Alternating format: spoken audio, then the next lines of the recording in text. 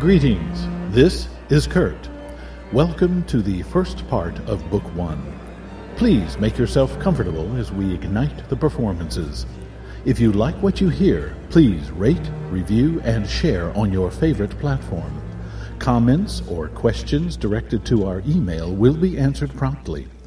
If you care to help in keeping these complex productions coming, please buy me a coffee via the website coffee.com/thehearkentheatre.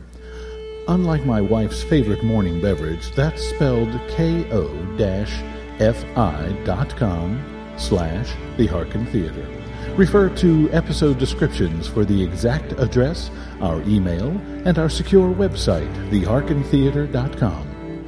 And thank you for listening. Ready to lift again!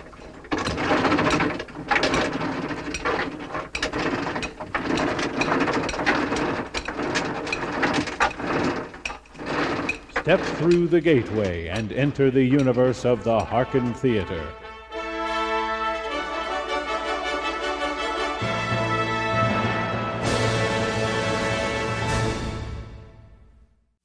A Bridge of Doom by Kurt Paul Hotelling. Prelude, The Hostage Prince.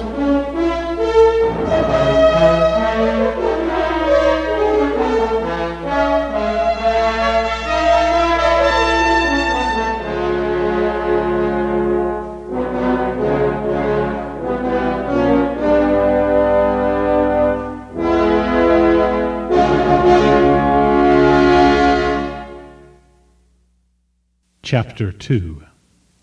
It was after midnight. A deep silence shrouded the campus of the School of the Arts as a fiery meteor appeared in the depths of the stars over the city and fell towards the field on the northern boundary of the school grounds. As it came near, the meteor slowed dramatically and, with the delicacy of a summer's firefly, lighted upon the expanse of short grass and dandelion, intensified for an instant, then winked out. Beaumolai cantered across the field, the pounding of his hooves falling dead in the stillness. Shaken by the unexpected trek through the ethers, his rider still gripped his mane tightly with one hand, the fingers of her other hand clenched around the tarnished silver medallion. Marie took the reins and slowed her steed. The fresh air filling her lungs seemed like a long-lost luxury. Between gateways, there had been no wind, no feeling of actual motion, and no sensation of passing time, yet the bizarre interval had also seemed an eternity. As opposed to the cool lightness of morning where she had last been, it was night here.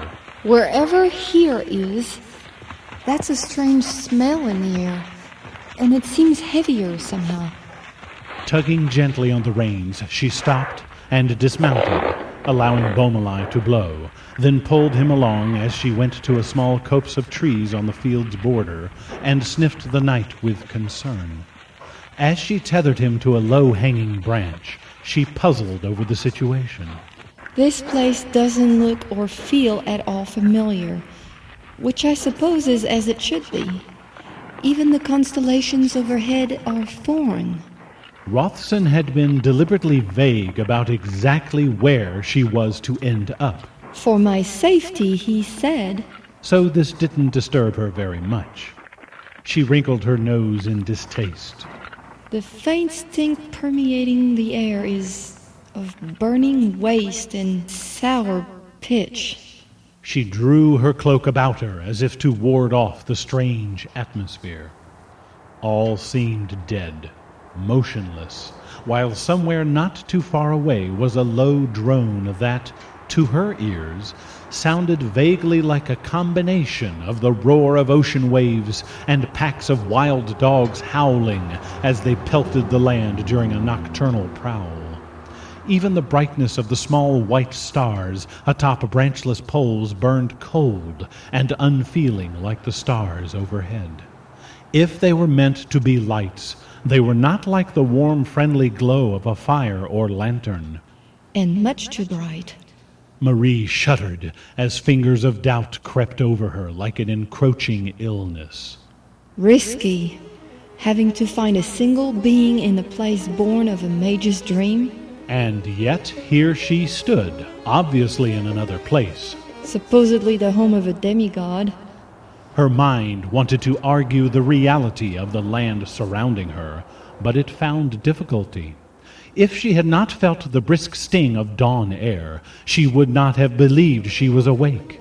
The sight of her homeland bending, warping, and falling away from her as she had breached the gateway would have convinced her she was dreaming, had it not been for the toss and buck of Beaumolai beneath her at full gallop.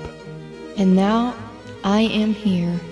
The sudden switch from the dawning suns of her home to the deep night of this place with the coldness of its many lights was testimony enough to the fact of this being very different. Her doubts waned in the shadow of a new worry. Will Rothson's magic, enchantment, take me back home? Now she understood the enchanter's enigmatic smile at her unspoken doubts, and she realized a new respect kindling within her for the powers of the mystics. He knew this was going to work, of course. It had been only her own ignorance that had made her all but laugh at his sincerity. Remembering his warning about time and the gateway, she looked to the other end of the field, half expecting to see a circle of stones or something similar, but saw only dandelions, hundreds of them. Gossamer puffballs hovered just above the ground like a thin cloud. In their midst was a circle of toadstools, its radius unusually large. Just as she was starting to panic at the lack of standing stones, she remembered a story from her childhood about the rings of mushrooms being called fairy circles. If not for her fantastic trip between worlds, she would never have thought twice about such a thing. But now this fairy circle is probably the gateway home. She was tempted to speak the word again, if only for the comfort of seeing the mist appear, a reassurance that she could return home. But she wasn't sure if she was allowed unlimited use of the magic. At least that's how the children's stories went, that I can remember. As she caressed the edges of the medallion, the image of Rothson's earnestness came back. Glancing at the talisman in her hand, she decided that at this point, there was no reason not to trust him. As if I have any choice at this point. She glanced back to see Beaumolai's ears pricked and nostrils flared as he, too, sniffed the strange air. Faint wisps of steam rose from the sweaty froth on his coat as she reached out to pat him reassuringly. Out of habit, she surveyed their immediate surroundings just to be sure no one else was about. Even though she had no inkling of where she was. That doesn't mean there aren't grands here, too. The sooner we return, the better for the both of us. But first, there was the urgent task at hand. Touching the medallion again, she recalled Rothson's careful instructions on its use and tried her best to quiet her agitated thoughts and concentrate. Where am I? Where do I find him? With a sense of relief, she felt an intuitive nudge, almost like warmth from the talisman, reassuring her that things, though extraordinary, were as they should be.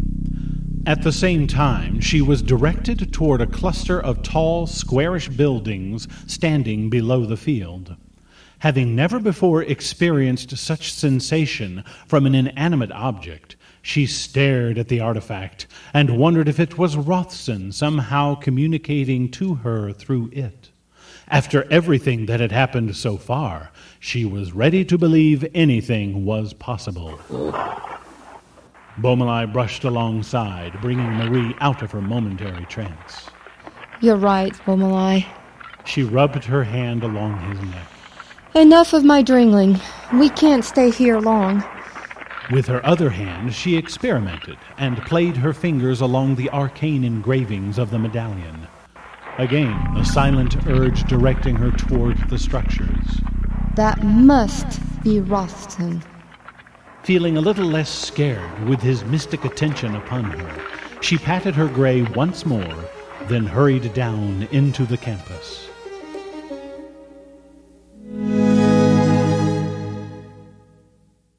In Dormitory C, second floor, room 206, drama student Paul Bach slumbered peacefully, just as oblivious to the strange visitor as the rest of the sleeping campus. Deep night's quiet was broken momentarily.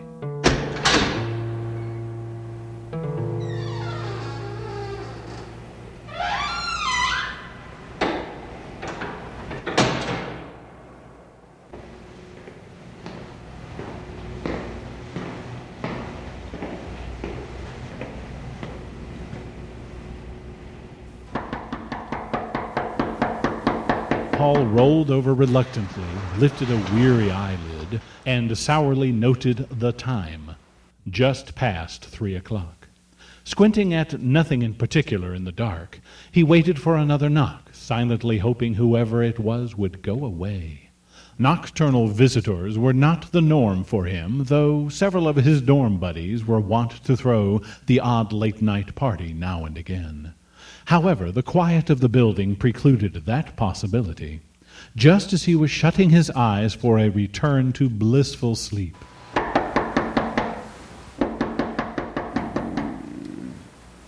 Go away. Don't want any.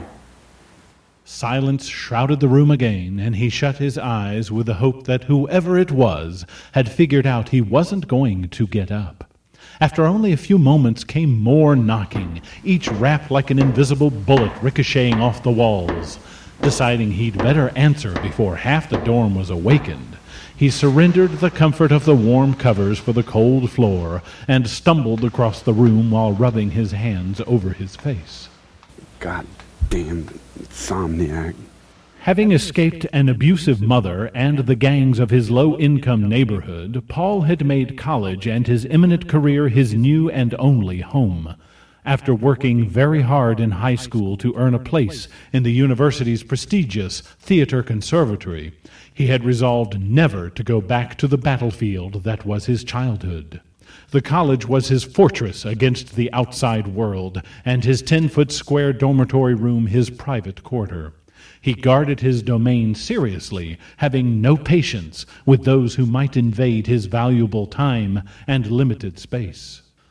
He groped his way to the door latch, then blinked into the dim wash of illumination from the fluorescent nightlight down the hall. What is it? Forgive this intrusion, Lord, but we need thy help.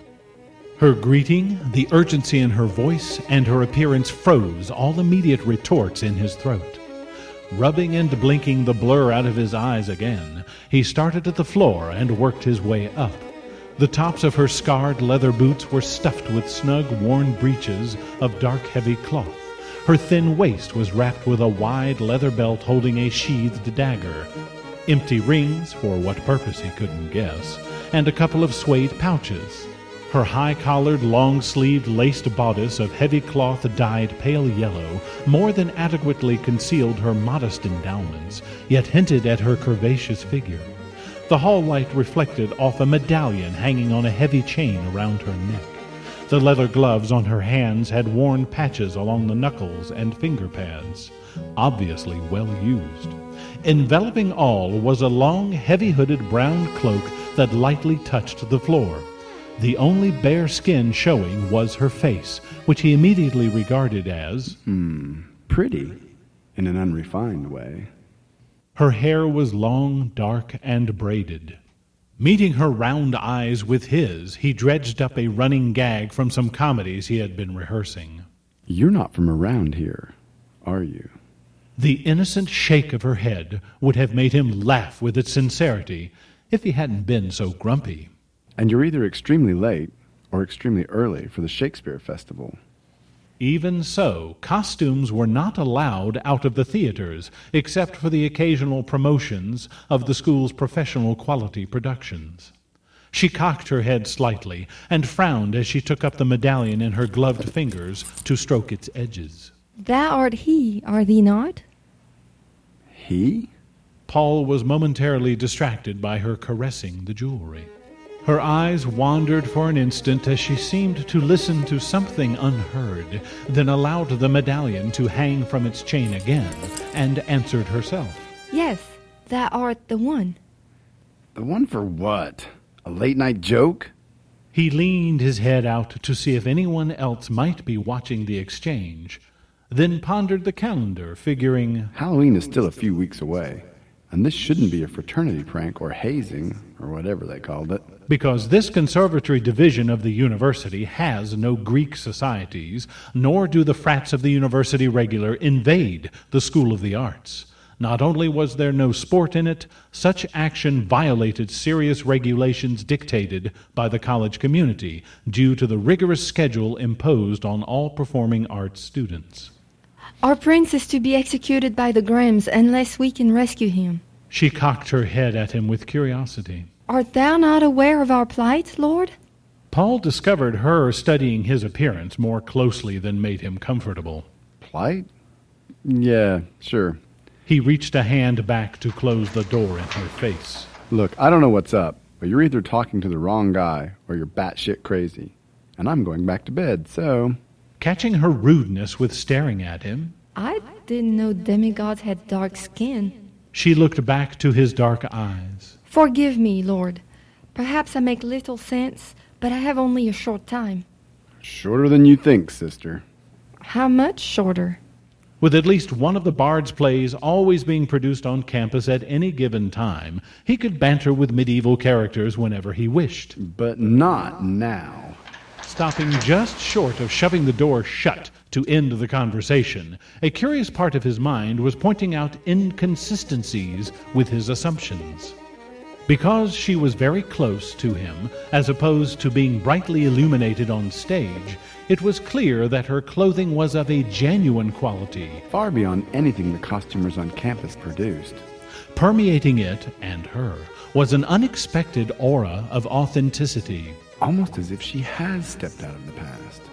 Her expression was one of wide-eyed distress and desperate hope, and her accent, untraceable to his ear, seemed natural, reminding him of when he had practiced an English accent for a play, then met someone from England whose genuine dialect easily outshone his well-rehearsed affectation. Part of him guessing he was going to hate himself for it, he reached for his bathrobe hanging behind the door. He was dressed only in his boxer shorts. Okay, sweetheart, what are you here for? She blinked with relief. Thee, Lord. He frowned as he thought about what she'd said a few moments ago, something about a prince and an execution. Not some sort of gang activity. Especially not in a college where people had far better things to do. And certainly not a gang sporting medieval costumes. Again, the authentic aura of her appearance and archaic choice of words shone through these shadows of doubt. And it was highly unlikely that she was spun out on drugs. And why me, of all doors and rooms and buildings and students? Is there no one else you can go to? A boyfriend or roommate? Perplexed, she stared at him for a moment. Thou art he whom Rothson sent me to find. I know of no one else. Rothson was not a name he knew. But at least I got her to admit someone sent her. And if nothing else, being selected for whatever this is, and being called Lord, makes me feel special somehow. Seeing her continued distress and hopefulness in him, he finally said, Look, I don't know what gag this is, but you're obviously in some sort of trouble. Do you want some help? Besides, he was awake now, and not likely to get back to sleep for an hour at least. Oh, yes, Lord, yes. She dropped to one knee, her head bowed with gratitude and respect. Finally, this demigod was perceiving her needs and her mission. Okay. What's the best way I can help you? She lifted her head to gaze at him adoringly. Come back with me to see Rothson. He nodded with a knowing smile. Here's the gist of the gag. Her trick is to get me to come meet this very clever perpetrator. Well, I'm in it this far, so I might as well see what's up.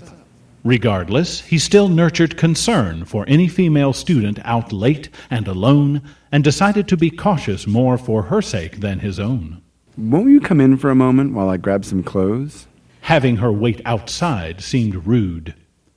Meanwhile, Marie decided she could afford a few moments of her limited time, After all, this is a demigod we are entreating for help. and marched purposefully into the room.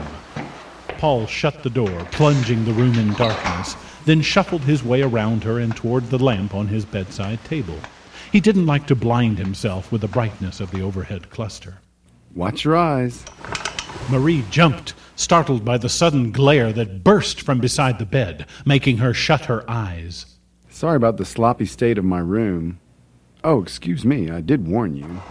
Paul removed his hand from within the lampshade as he admired her outfit and her appearance with more appreciation, now that there was enough light to see her clearly. Gradually, Marie's eyes adjusted, and she found her attention drawn to the source of the blazing, unwavering light. But this one is different. Warm, yellow, and comfortable. He didn't use a flint to spark it. She had seen the small colored balls of witchlight that followed mages at night. But this is so much brighter. Perfectly illuminated above it, she saw what appeared to be a large, incredibly intricate tapestry or painting of a bird of prey captured in the mid-stroke of its wings as it leapt from a rock jutting upward from the bottom of the frame. Indeed, it looked so perfect that it might have sprung out at her. Of course, it's only fitting that the demigod Prince of Light possess a rendering of his altar form. Paul saw her appreciation of his poster. You like it? I had that enlarged from a photo I took. Though she didn't comprehend what he said, she decided she was indeed in the correct place, a being with strange skin and images of himself. A demigod who conjures light. She wanted to ask about all of it, but such curiosity would take away the few precious moments she had. I have an affinity with all raptors, but especially with golden eagles. Paul smiled to himself with contentment as he tugged on a pair of wrinkled jeans, then noticed how she kept staring at his body. He gave himself a cursory inspection, thinking he was cut, or there was an exposed part of his privates, but saw nothing out of the ordinary. Why do you keep looking at me like that? Ashamed of her impoliteness, Marie lowered her eyes again. Forgive me, Lord, but thy skin, My skin? 'tis... She lifted her gaze to meet his. Forgive me my ignorance of thine appearance. Such was not told to me. She wanted to ask if he was burned, but feared the question would be viewed as impertinent. Perhaps conjuring the heavenly fires like he does somehow burns him. Wincing at her with suspicion, Paul wondered if she harbored some sort of racial bigotry, but her innocent expression belied this notion. He was accustomed to friendly jibes from his classmates about his almond-shaped eyes, to the point where he had to explain that his mother wasn't Polynesian and that any further comments could be taken up with his unknown father. Regardless, she seemed taken with his entire appearance, as if she had never seen a black man before. This Gagger game is taking some strange turns already. Or she's one of those actresses who gets so wrapped up in her part that she's crazy. He'd worked with a few of those, and while they were a delight to perform with, Off stage, they are loonies. Why don't you tell me why I've got to go meet Rothson? he grabbed a shirt. Thou art remembered in our legends of the ancient days for favors thou granted to us. Hold on a second. Do you have to keep saying thou and thee and such? It makes it really hard to keep track of what you're telling me. 'Tis only formal speech as I was told to address you, Lord. If it offends... No, it doesn't offend me. It bores me. Please talk like a regular person. If anyone asks, I'll tell them you did it right. Taken aback with his straightforwardness, she nodded and blinked her understanding. The Grahams have taken our prince hostage and will kill him before we can provide rescue if he still lives. If the king dies without his heir at his side, we will be without a protector of the realm. The kingdom will be in serious jeopardy. Many will die. We request your intervention in finding our prince. Her message completed, she clasped her gloved hands before her and watched his expression as she waited anxiously for his response. Paul had stopped, amidst putting on his shirt, and was staring at her with ominous eyes. Who sent you? Master Enchanter Rothson devised the means for my journey here, Lord. She was pleased that he would be interested. Paul stopped buttoning his shirt. All right, wait a minute. Hold the phone. Enchanter? Knowing the pranks his theater friends could do, he smiled knowingly again. This is one hell of a game you guys are running. Marie stopped fidgeting in place and stared in disbelief at his question and his offhanded laxity, then decided it was her turn to be straightforward. Game? Game? The Grahams have taken our prince, and it was no game getting here to find you. She allowed some of her fear and frustration to leak out. I have told you all I can. Paul held up his palms again, acquiescing to her short temper. Okay. Just tell me why you chose me. Then gestured toward himself. Who am I to you? You are the Prince of Light. Incredulous, Paul's eyes widened. Again, that aura of authenticity shining through. She had made that statement in the confident way someone might have said, "The sky is blue." Still wanting to resist this fantasy she was acting out. So, I am the Prince of Light, eh? And just what am I supposed to do? Her patience was at an end. This is ridiculous. I expected some sort of difficulty in communicating our need to a demigod with more important matters to attend to, but not such frivolity. Perhaps for an immortal our desperate need is trivial, but this does not grant you the right to scorn us. She spun about and went to the door. I have no time to explain anything more. I won't risk everything Rothson's done playing word games with an eccentric demigod. If you won't come, then say so now, and I shall return alone. And the prince will surely die now. Tears welled amidst her anger and frustration. When she couldn't find a latch on the door, she tried pushing down on the knob, having never seen one before. This wasn't a levered latch like the one on the outside door she had first encountered. That one had been familiar in appearance and function. When pushing didn't work, she kicked the door hard, making it rattle on the frame. A curse on this portal. How do I get out? Her sudden wrath frightened him a little, and he wondered just how passionate she truly was about this gag. Wait, please, wait a second. I'll come with you. No matter how crazy this whole thing seemed, prudence dictated he should accompany her to wherever she was going. She spun around with hopeful eyes, her anger dissipating. Truly? Yeah, sure. He cast about for his shoes and socks. She dropped gratefully to one knee again and dried her eyes with the backs of her gloves. Perhaps this whole conversation has been a test of some sort. Yes, that's what it is. Surely the superior beings wouldn't offer their intervention just to anyone. Though she would have thought the predicament their prince was in would have invoked immediate concern, he being the last of the line of divinely anointed kings. Thanks be to ye, Lord. But please hurry. Sure thing. Toss me that shoe, will you? She looked around, saw something resembling a cloth shoe with stripes and white laces, picked it up, felt its lightness in her hand, and gave it to him. Such garb was truly magnificent, especially in how it seemed to simply slip on his foot like a second skin. As Paul fussed with the laces, Marie turned and fiddled with the doorknob, discovering that twisting it released the latch. Swinging the door wide, she stormed out with a swirl of her cloak.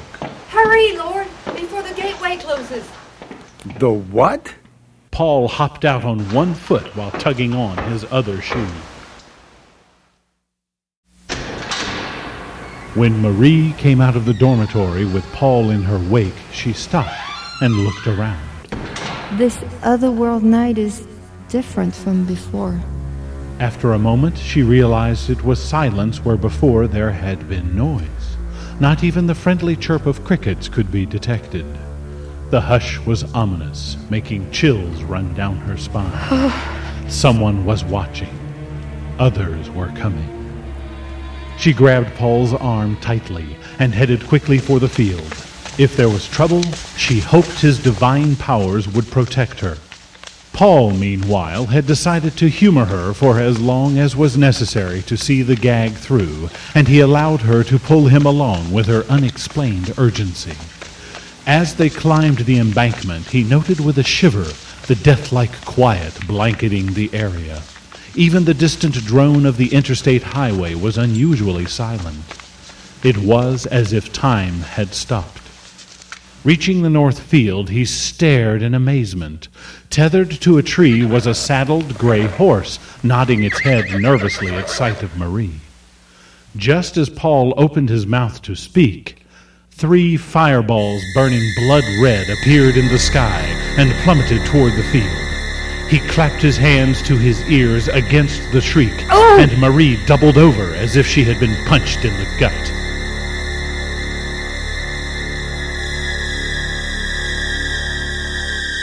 Following the trail of Marie and Beaumoulin, their own light illuminating the field with a glow of foxfire, 3 figures on horseback lighted upon the ground, their white steeds' hooves crushing dandelions as they slowed from their gallop through the ethers between universes. They spotted the lone horse on the opposite end of the field, and just beyond it, the woman they sought. She was in the company of a man from this lower plains world. Caring nothing about Marie's quest or the royal heir's predicament on the sun world of Fayek, the Spectre's only concern was reversing events that served to unbalance the delicate equilibrium of the cosmos. If that meant death to a puny, defiant human, so be it. Creatures only of action and dark power, and not of thought or speculation, the 3 Spectres converged on her, perceiving her as nothing but a renegade who traversed between worlds in violation of universal law. Squeezing her eyes shut against the stab of agony, Marie wondered if she would black out. Then, like a muscle cramp easing, the pain faded. Straightening herself slowly, she hugged her arms protectively around her middle and stared with dread at the approaching horsemen. Her first thought was that these were entities belonging to the demigod's realm, but an intuitive chill said otherwise. The next thing she knew, she and Beaumoulin were surrounded by the intruders. Her steed tried to sidestep toward her, his neck straining against the tether. They were robed in bone-white cloaks, their hoods concealing their faces, or lack thereof. Beneath mantles of beaten leather, black straps crisscrossed their chests and wrapped their waists, from which hung evil-looking curved swords in scabbards. Their outline suggested broad-chested, muscular warriors. Their horses were pale white, with dark red eyes that seemed to smolder in their sockets. Marie managed to look away for a second, curious as to what the demigod was doing. She was astonished to see him unmoving, frozen in mid-step, his palms pressed against his ears, his eyes locked on the night sky beyond, where the red fireballs had first appeared. Whoever they are, they hold power over the demigods. Suddenly she felt very alone. As the faceless hood focused on her, an unpleasant feeling of spiders under her skin made her blood run cold. This violation of balance will be terminated. Who are you? You will have no memory of this event. It raised a white-clad arm and pointed not a hand, but a blood-red talon with 4 claws at Beaumoulin. Return now with us. Are these demons? Return where? To your home world. Its arm remained pointing at her saddle. You will have no memory of this event. No memory? How could that be done? By whose authority do you command me?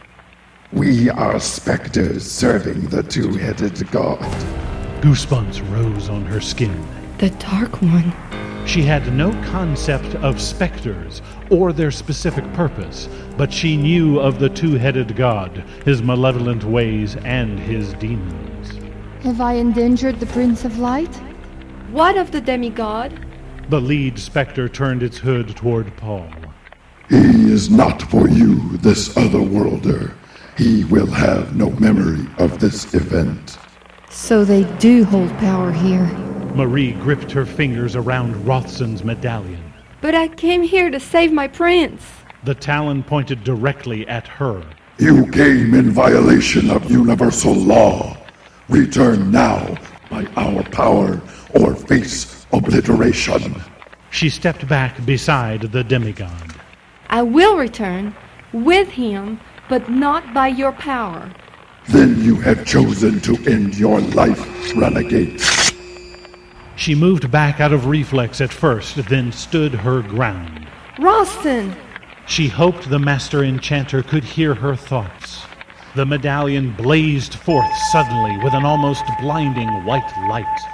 Illuminated in sharp contrast of white and shadow, all three specters recoiled as their pale horses flinched and moved back a step. At the same time, Marie heard her demigod move beside her as the mystical restraints on him were abruptly lifted. What? Who is the initiator that interferes? The deep fury underneath its question made her cringe, but she did not answer and managed to keep her eyes locked on the faceless hood. She found it curious how even the radiant fire of the medallion couldn't penetrate the shadows to reveal a countenance within the specter's hood. If there is one. What the hell? Paul blinked with confusion at the faceless trio. A dream, and a bad one at that. How else could these three ghostly apparitions have appeared so suddenly? And yet all his senses reported otherwise. Wondering if he might or might not wake up and thus escape this scene, he figured he should do more than simply stand and stare. Though running away was his first instinct, morbid curiosity kept his feet still. Also, these men were mounted and no doubt adept at handling their steeds. If not a dream, he was impressed with the performance, but, as with the girl, these pale-robed men radiated a dark aura of authenticity.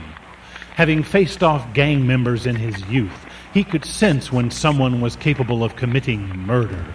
He remained quiet, trying to be as invisible as possible amidst the dangerous energy reverberating around him. Caught up in the sensation of wielding power over the entities, Dark spirits, be gone! to her disappointment, nothing happened, the specters remaining in place. You are but a speck. Its curved blade glinted in the supernatural glow of the medallion. You have not the power to command agents of the two-headed god. Seeing that they hovered just beyond the area of light without coming any closer, Marie guessed she was being afforded only minimal and not absolute protection. We're leaving, Lord. She went to Beaumoulin and untied him from the tree branch. The specters watched silently. As she shakily placed a boot in a stirrup, she turned to look at the demigod. Will you make the journey on your own, or did you care to ride with me? Wide-eyed as a hunted rabbit, Paul managed a nod. I'll come with you. Gone were any thoughts of leaving her alone and returning to bed. Who are the guys with the scimitars? Enemies. She lifted herself into the saddle, then offered a hand to guide him up. Having rarely mounted a horse before, Paul fumbled with the stirrups and, after a moment of careful deliberation, managed to get himself astride the horse behind her. I knew all those westerns I watched when I was a kid would be good for something. His thoughts struggled between wanting to know exactly what all this truly was and hoping it was an elaborate performance of some kind that would soon end. The specters attempted to make a tight ring around them, but were unable to get close within the ragged circle of light. This is a violation. The leader reined its steed before Beaumoulin, blocking his way. Your sorcery will be halted. Raising an arm toward Marie, it tugged at the air with a grisly talon. To her alarm, the blaze of light from the medallion faltered. It did not go out entirely, but the area of light was smaller, allowing the specters to move in closer. The other two wheeled their steeds about to parallel Beaumoulin, yet still out of reach. She gripped the reins tightly and glared angrily into the hood that stared back. Get out of my way! Relinquish the Otherworlder and return with us. It reached out its talon to again tug at the air. The other two poised their blades to cut across her torso as their horses tried to sidestep closer. Hold on tight. Ha!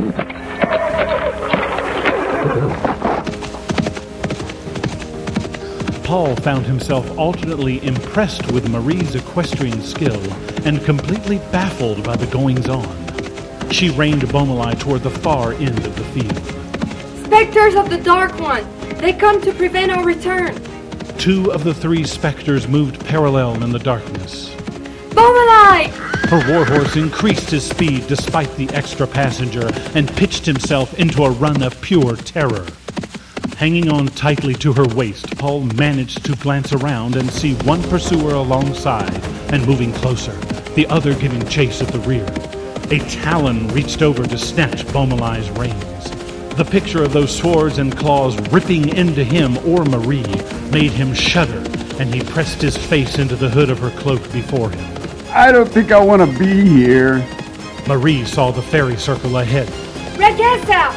The medallion flying from her neck flashed again, blinding Paul.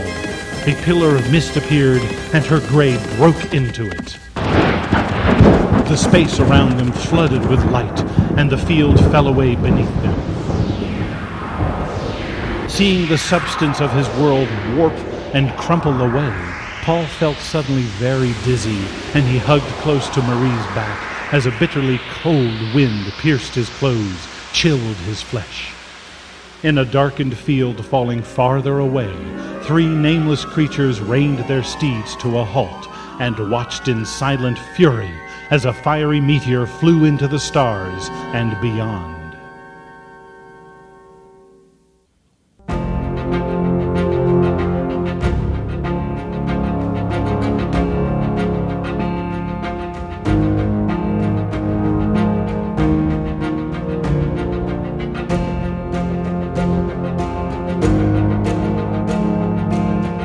Bridge of Doom, Part 1, Prelude, The Hostage Prince.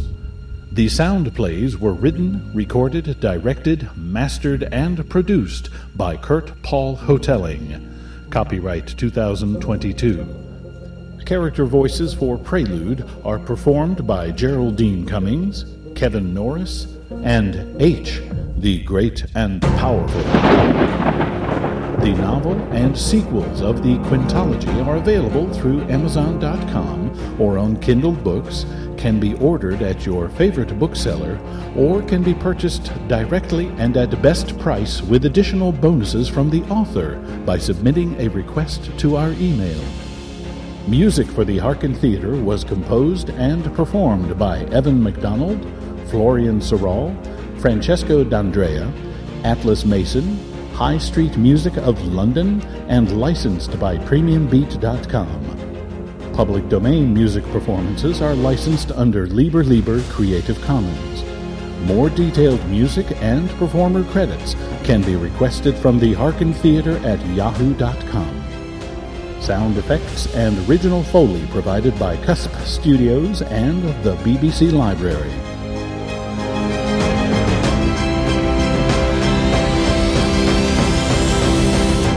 This was recorded on location in the universe.